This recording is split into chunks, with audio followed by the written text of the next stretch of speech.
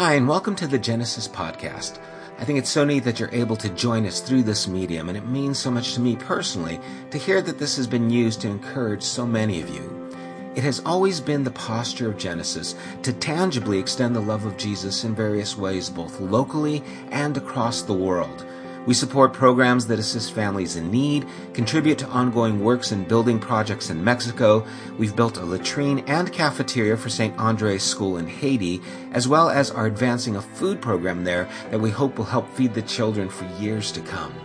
The money collected for all these endeavors could have paid for a facility of our own many times over, but instead, we've intentionally chosen to be a mobile community since we began. We now have before us an opportunity to invest in a building of our own. We're not doing this, however, without considering the works we're committed to or even the works we feel compelled to keep doing in the future. But we're asking if you've benefited from this podcast or from anything that Genesis has done, would you consider partnering with us by donating to this work directly at www.thegenesisstory.com. and click on the Building Fund tab. Joshua told the people, "Consecrate yourselves, for tomorrow the Lord will do amazing things among you. Together, let's prepare for an amazing tomorrow." Thanks, and God bless. We are concluding our series, Friends, that we've been talking about going through 1 John. At the beginning, it's been an important part of my just focus to help us understand that what Jesus came to establish was a relationship that was close, that was very engaging, and that this relationship with Jesus is not about forgiveness. It's about friendship, that forgiveness is the roadway to the friendship. But if we stop at the fact that, oh yes, I'm forgiven, God loves me, He forgave my sins, you're missing the heart of what the gospel is about, because it is not just about forgiveness, it's about relationship. It's about entering into that dynamic relationship with a living God. And just the thought of a living God is a little bit mind-boggling. Because let's face it, if God is something that you can conceive of mentally, then it's not really God. The truth about God is that He is bigger and beyond what we can conceive. And anything less than that really is a form of idolatry. It's our conception. It's our thoughts about God. And so God is greater, but how do we then worship something that is beyond our ability to truly conceive? And then we have Jesus, who is an evidence, the imprint, the actual representation of the invisible God stamped into human flesh. And John, who is writing this epistle, also wrote the Gospel of John, and he talked about being the one whom Jesus loved, and he got to see how Jesus acted, the things Jesus did, the things Jesus said, how Jesus interacted with people, with the Pharisees, with children, with sinners. And John was so moved that after all his time with Jesus, he would say, "This is God." That the relationship was so impacting on his life. But then he also says that this is the friendship that we have. And so that's what we've been talking about through this series and why we've entitled it Friends. And so open to 1 John chapter 5, starting at verse 13. 1 John 5, we're going to read verses 13 through 15. John says, "I write these things to you who believe in the name of the Son of God, that you may know that you have eternal life. And this is the confidence that we have toward Him, that if we ask anything according to His will, He hears us. And if we know that He hears us in whatever we ask, we know that we have the requests that we have asked of Him." Yesterday I was doing a lesson, dog training in Long Beach. And as I was driving back home, I saw a billboard for the lottery, and it said like $122 million, jackpot or something like that. And I don't know about you, but every now and then I just start thinking, $122 million. Wow, what could you do with $122 million? How much money is that $122? I mean, just say that you actually got $122 million and they didn't take any taxes out, even though they do. How much would that be? Okay, well, I could split it up over the 20 years. Yeah, it would take 20 years, $122 million over 20 years. And what would that be a week? Not that I figured all these things out, but it would be $117,000 a week for 20 years. I don't know about you, but that just toys with my mind, right? Every Monday, here's your check for $117,000. What am I going to do today? And you start thinking, what are you going to do with that kind of money? I mean, I could pay off my bills. That wouldn't be a problem. I would fix my home. Forget fix my home. I'm selling the home. I'm getting a new home, right? I could fix the truck up. Forget that. The truck, what? No, I'll donate that to science or something, I'm going to get a new vehicle, and I'm going to help pay for my kids' education. And you got all these things that go through your mind. If you had this money, what would you do with this money? And then I started researching what happens to people who win the lottery, right? And it's mixed. There are some people who do okay, but most of them don't. Most of them within a few years are broke again. And you think, what? I mean, people who've won like $600 million, and in 7 years they have no money. And you think, I couldn't never do that. But that's what happens, you see, because there's something different when you have to work and earn and you acquire money the way that most of us have to by stepping into it, working hard, than if it's just dropped in your lap. And then I started thinking, okay, if I could do and have all this money and do whatever I wanted with it, is what I'm doing with it just for me? And as I was going over this verse and I started reading that he writes these things to those who believe in the name of Son of God so that you might know that you have eternal life. So there is this security. You can have this assurance that you belong to God, that the life of God is now the life that is inside of you. And he goes on, he says, this is the confidence that we have in approaching God, that if we ask anything according to his will, he hears us. And if he hears us, then we have the things that we've asked of him. It's like more than winning the lottery. But there's this little phrase in there, according to his will, right? It's like, is it God's will that I buy the Ferrari? And then I start thinking about, if I can do anything I want with my life, am I really wanting to do the things that make the world better, make others better, the things that God would do, or am I doing the things that Sam would do? The things that I want to do. And what does he mean according to his will? How do I know? If God is so vast and God is so big, how can anyone know what the will of God is? Is it the will of God that they're healed from cancer? Is it the will of God that I get that job? Is it the will of God that I buy that car? Is it the will of God? And you can fill in the blanks. How do you know, when God is so vast, what his will is?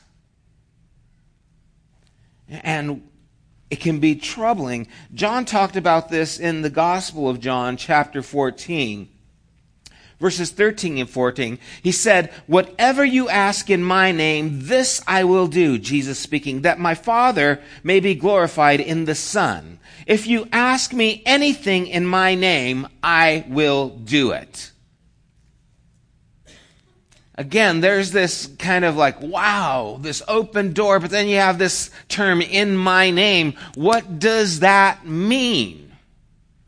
Ask in my name, because this is very similar to asking the will of God. Ask in Jesus' name, ask in the will of God. They're really synonymous. You see, whatever you would ask would be the same thing that Jesus would ask. So what you're asking is actually the same thing that Jesus would ask. In his name is as if he did it. It would be as if you went to my mom's house and said, hey, Sam told me that he wanted you to take care of my cat. My mom would say, Sam doesn't like cats, so I don't think that's true. That's not in his name. You see, but if you went to my mom, she actually probably still would take care of you, kick my calf, you know my mom.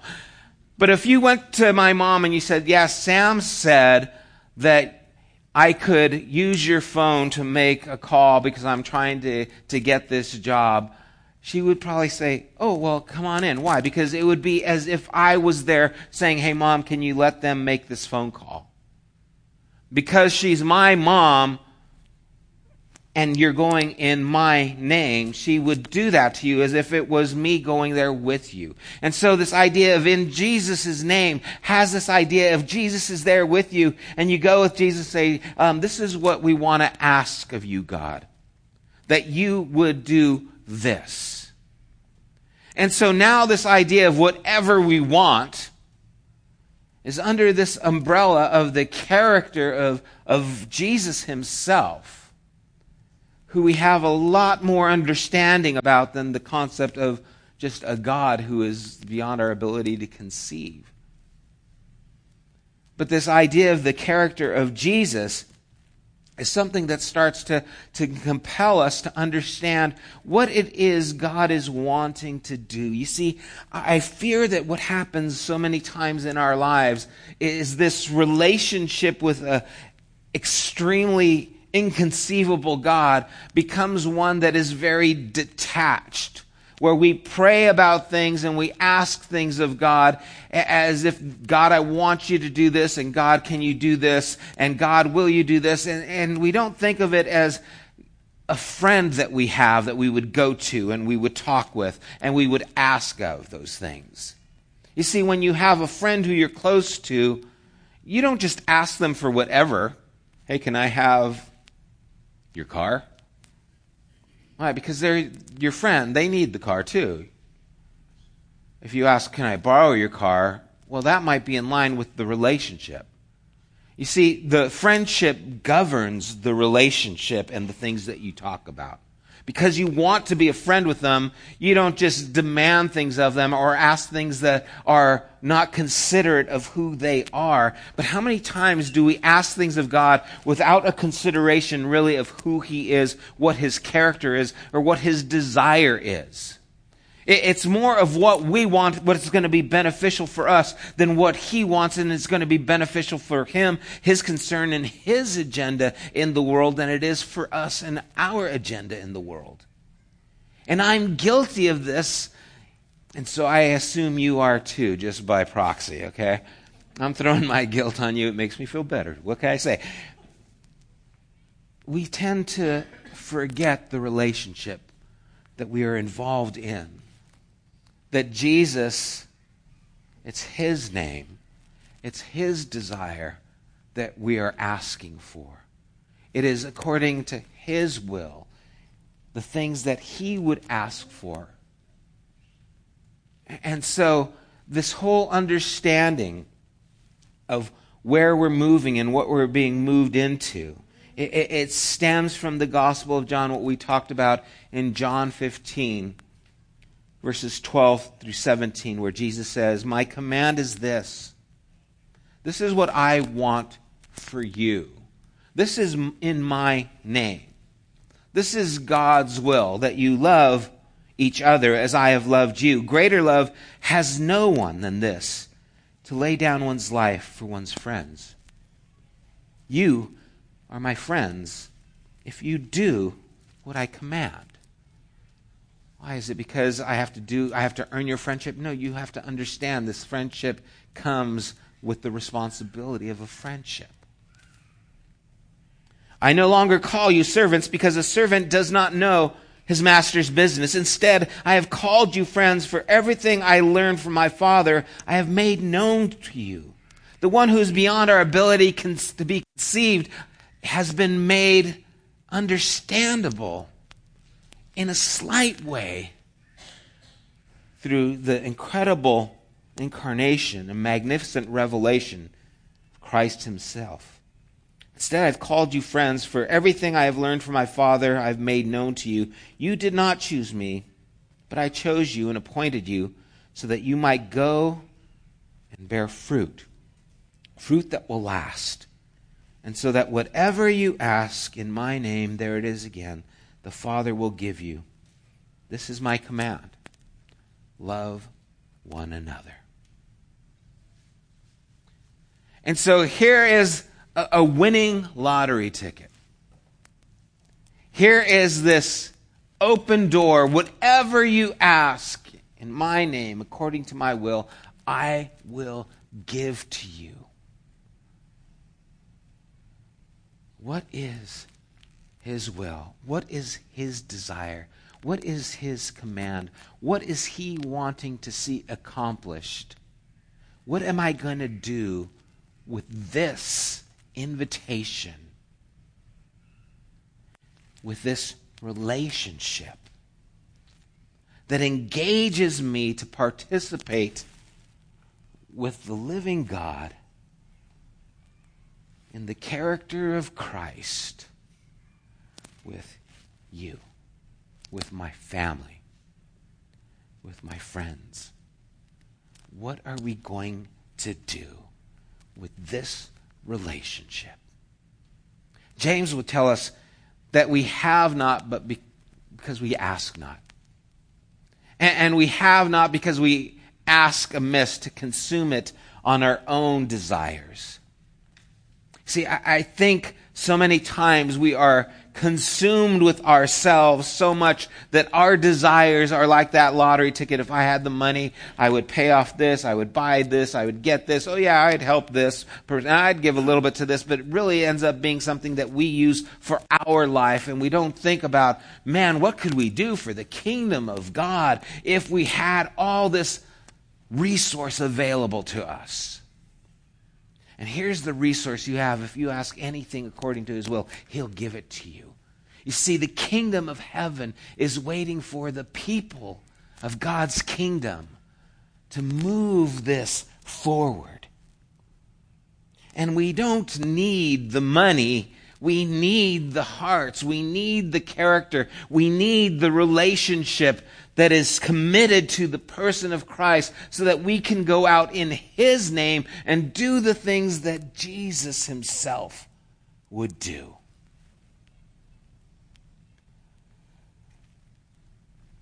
Have you ever had a moment where there's just this awakening? It's like things that were blind to you before all of a sudden are open to you. And you're just like, man, I didn't see that. I didn't know that that was the case. I remember when I was starting to go out with my wife, Corrine. I liked her.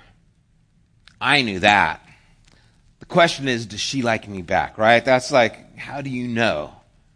And so you play it cool, you play it easy, you don't want to put all your cards down right away because, it's like, I'm in love with you, oh, I want to be friends, okay, I'm sorry, and then you go crawl in a hole and die, right?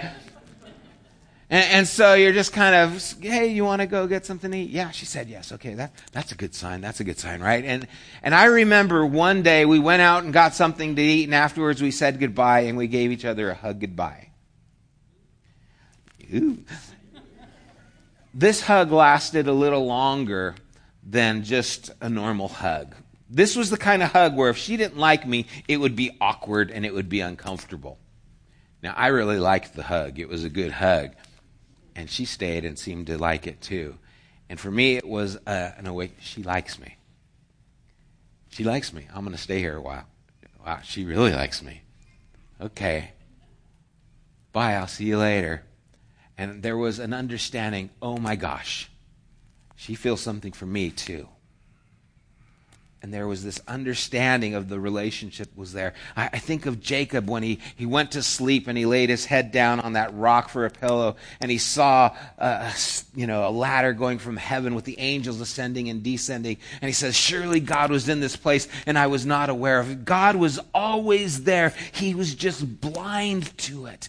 And you see, we are in a relationship with the living God where he is saying, ask, please ask. It is my desire to give you the kingdom, not the Ferrari, not even necessarily the good health, but the kingdom. And sometimes we are so blinded by the things that we want, that we don't see the things that are according to His will. And there needs to be an awakening. There needs to be an understanding that the will of God is this open door that is there. It is this lottery ticket with the winning numbers that we can ask whatever we want in His name. And we could see heavens open for the things that God wants to do. And He does it through you and through me. This is the opportunity. This is what it's like to be friends with Jesus and with God. Now, as we just read, Jesus said, greater love has no one than this, than a man lay down his life for his friends. And I thought, no greater way to celebrate this friendship this morning than in communion. That's why you came in here. You saw all the tables. It's so much fun watching you guys looking at the stuff. What's this? Everyone's all like, oh, going on. This is our opportunity to connect with His name and with each other, because it's His desire that we love one another. And so what I want for you all to do is to go to a table. There's, I believe, 8 chairs at each table. I think there's enough. If not, you can circle some chairs around, and we have some more elements in back. So I want you to take some time and go to these tables right now, and then I'll lead you through the next steps as we go there. But you can pick your friends. Hey, pick some strangers. Go with someone you don't know. Come on.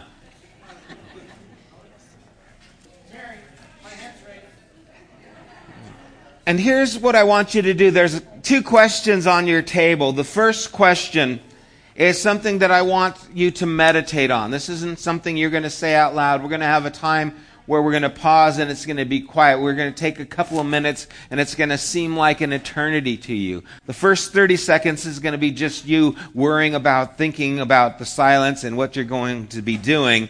And then I want you to actually settle down and do what the question says. The question is, what do you think Jesus would like to see develop in you?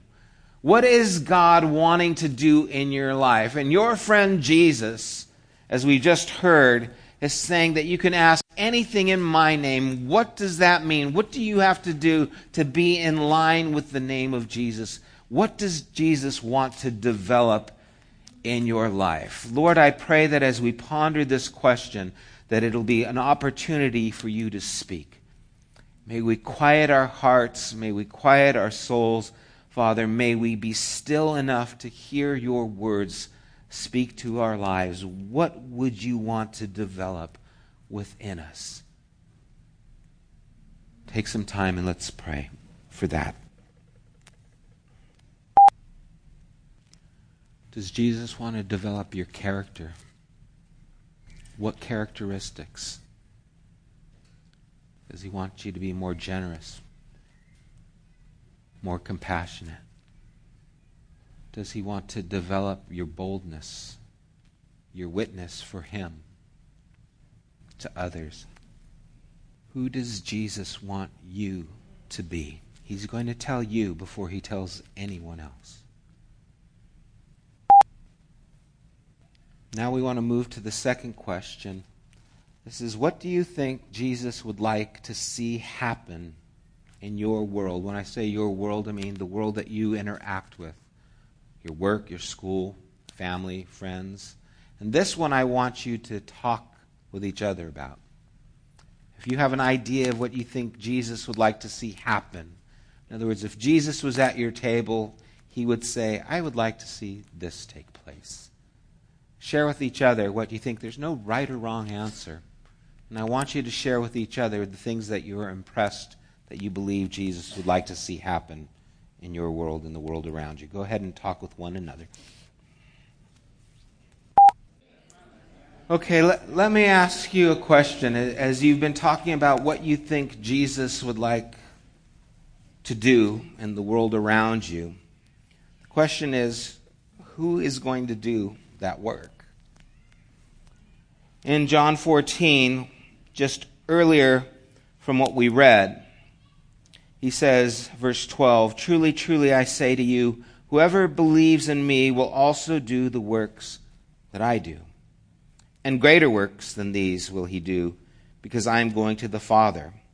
Whatever you ask in my name, this I will do, that the Father may be glorified in the Son. If you ask me anything in my name, I will do it. So these things that you were talking about of what you think Jesus would like to see done in the world around you, you are the one who is going to do those works. You probably knew that. At least I hope you did. If not, you're like, what? But this is the wonderful news. You see, when he says that you'll do these works and greater works because I'm going to my Father, he is telling you that I'm not leaving you alone, that I'm actually going to my Father, and we know that it was to give us the Spirit so that we would be able to do these works. Because this friendship is so close that we are now united and we are one with him.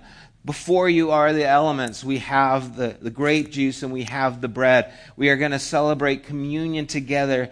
But do you understand what this means? Communion is a union, this common union with God. It is this fellowship, this koinonia. It is this connecting with who he is in the deepest level. And just like the bread and the wine would bring sustenance to your body, God brings that to your soul. He enables you to live this life because he is our life and he has given us of himself. And his very Spirit, the same Spirit that raised Jesus from the dead, is now giving life to your bodies, to us, so that the things that you said Jesus wants to do, you can do those things and more.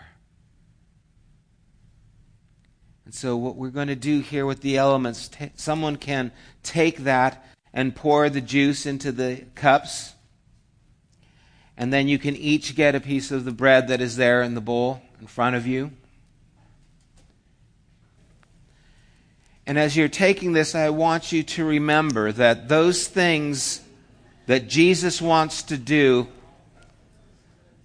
this is him telling you, you now are going in my name.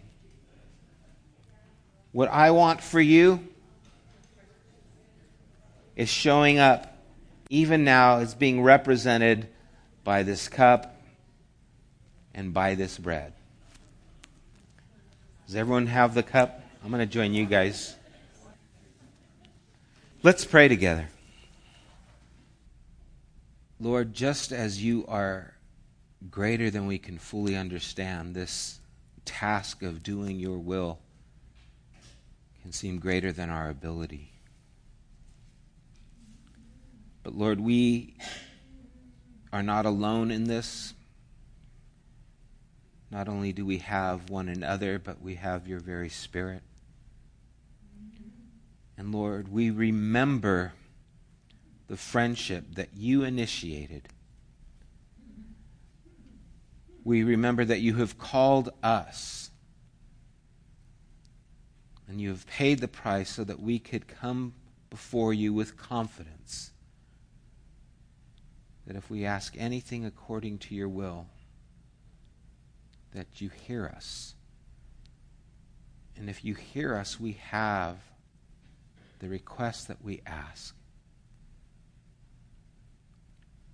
Lord, it is our desire to do your will, to go in your name. And it is because of what you've done that we're able to do so. And we take this bread, Lord. It is a representative of your body that was broken for us.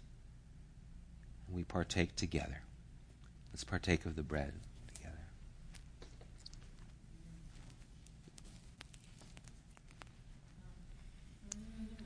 And Lord, you said that this cup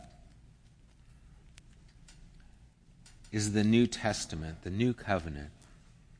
that your blood was poured out for us, Lord, that we are qualified to go in your name because you have made that possible. Lord, I pray that from this morning forward, we would recognize what is available to us if we will go in your name, if we will ask according to your will, if we will take up what this cup represents. Lord, your authority given to us, your forgiveness given to us, so that we could represent you to the world around us. We partake together in your name, Jesus. Let's partake of the cup.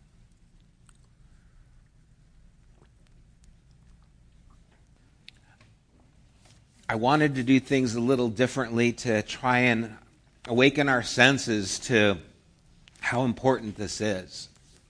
You know, they sat and they ate together. That was communion. It wasn't just, here's a cup, here's a cracker, we did our thing. They actually interacted with one another because that's the friendship that Jesus brings. I encourage you, this morning, maybe go out with the people at your table. Maybe break down some walls and get to know some of the people who are your brothers, who are your sisters. Those things that you talked about of what you think that Jesus would like to do in your world, maybe together you can help those things to become a reality. You don't need permission. You've been given permission from Jesus himself to see these things take place. And recognize that what God wants isn't servants. He wants friends who will go in his name and accomplish his will. And he calls you his friends. Did you guys enjoy this morning? Yes. Okay, I hope it's helpful to us. Let's close in a time of worship to the Lord. For you who know the Son of God, may you know that you have eternal life. And may you know that whatever you ask in his name, according to his will, that he will give it to you. And so now go out in the name of Jesus. God bless you guys. Have an amazing week.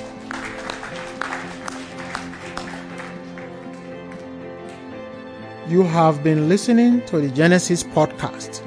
We invite you to join us at one of our weekly gatherings. You can find more information at www.thegenesisstory.com, as well as opportunities to help financially support this podcast. Thank you for listening.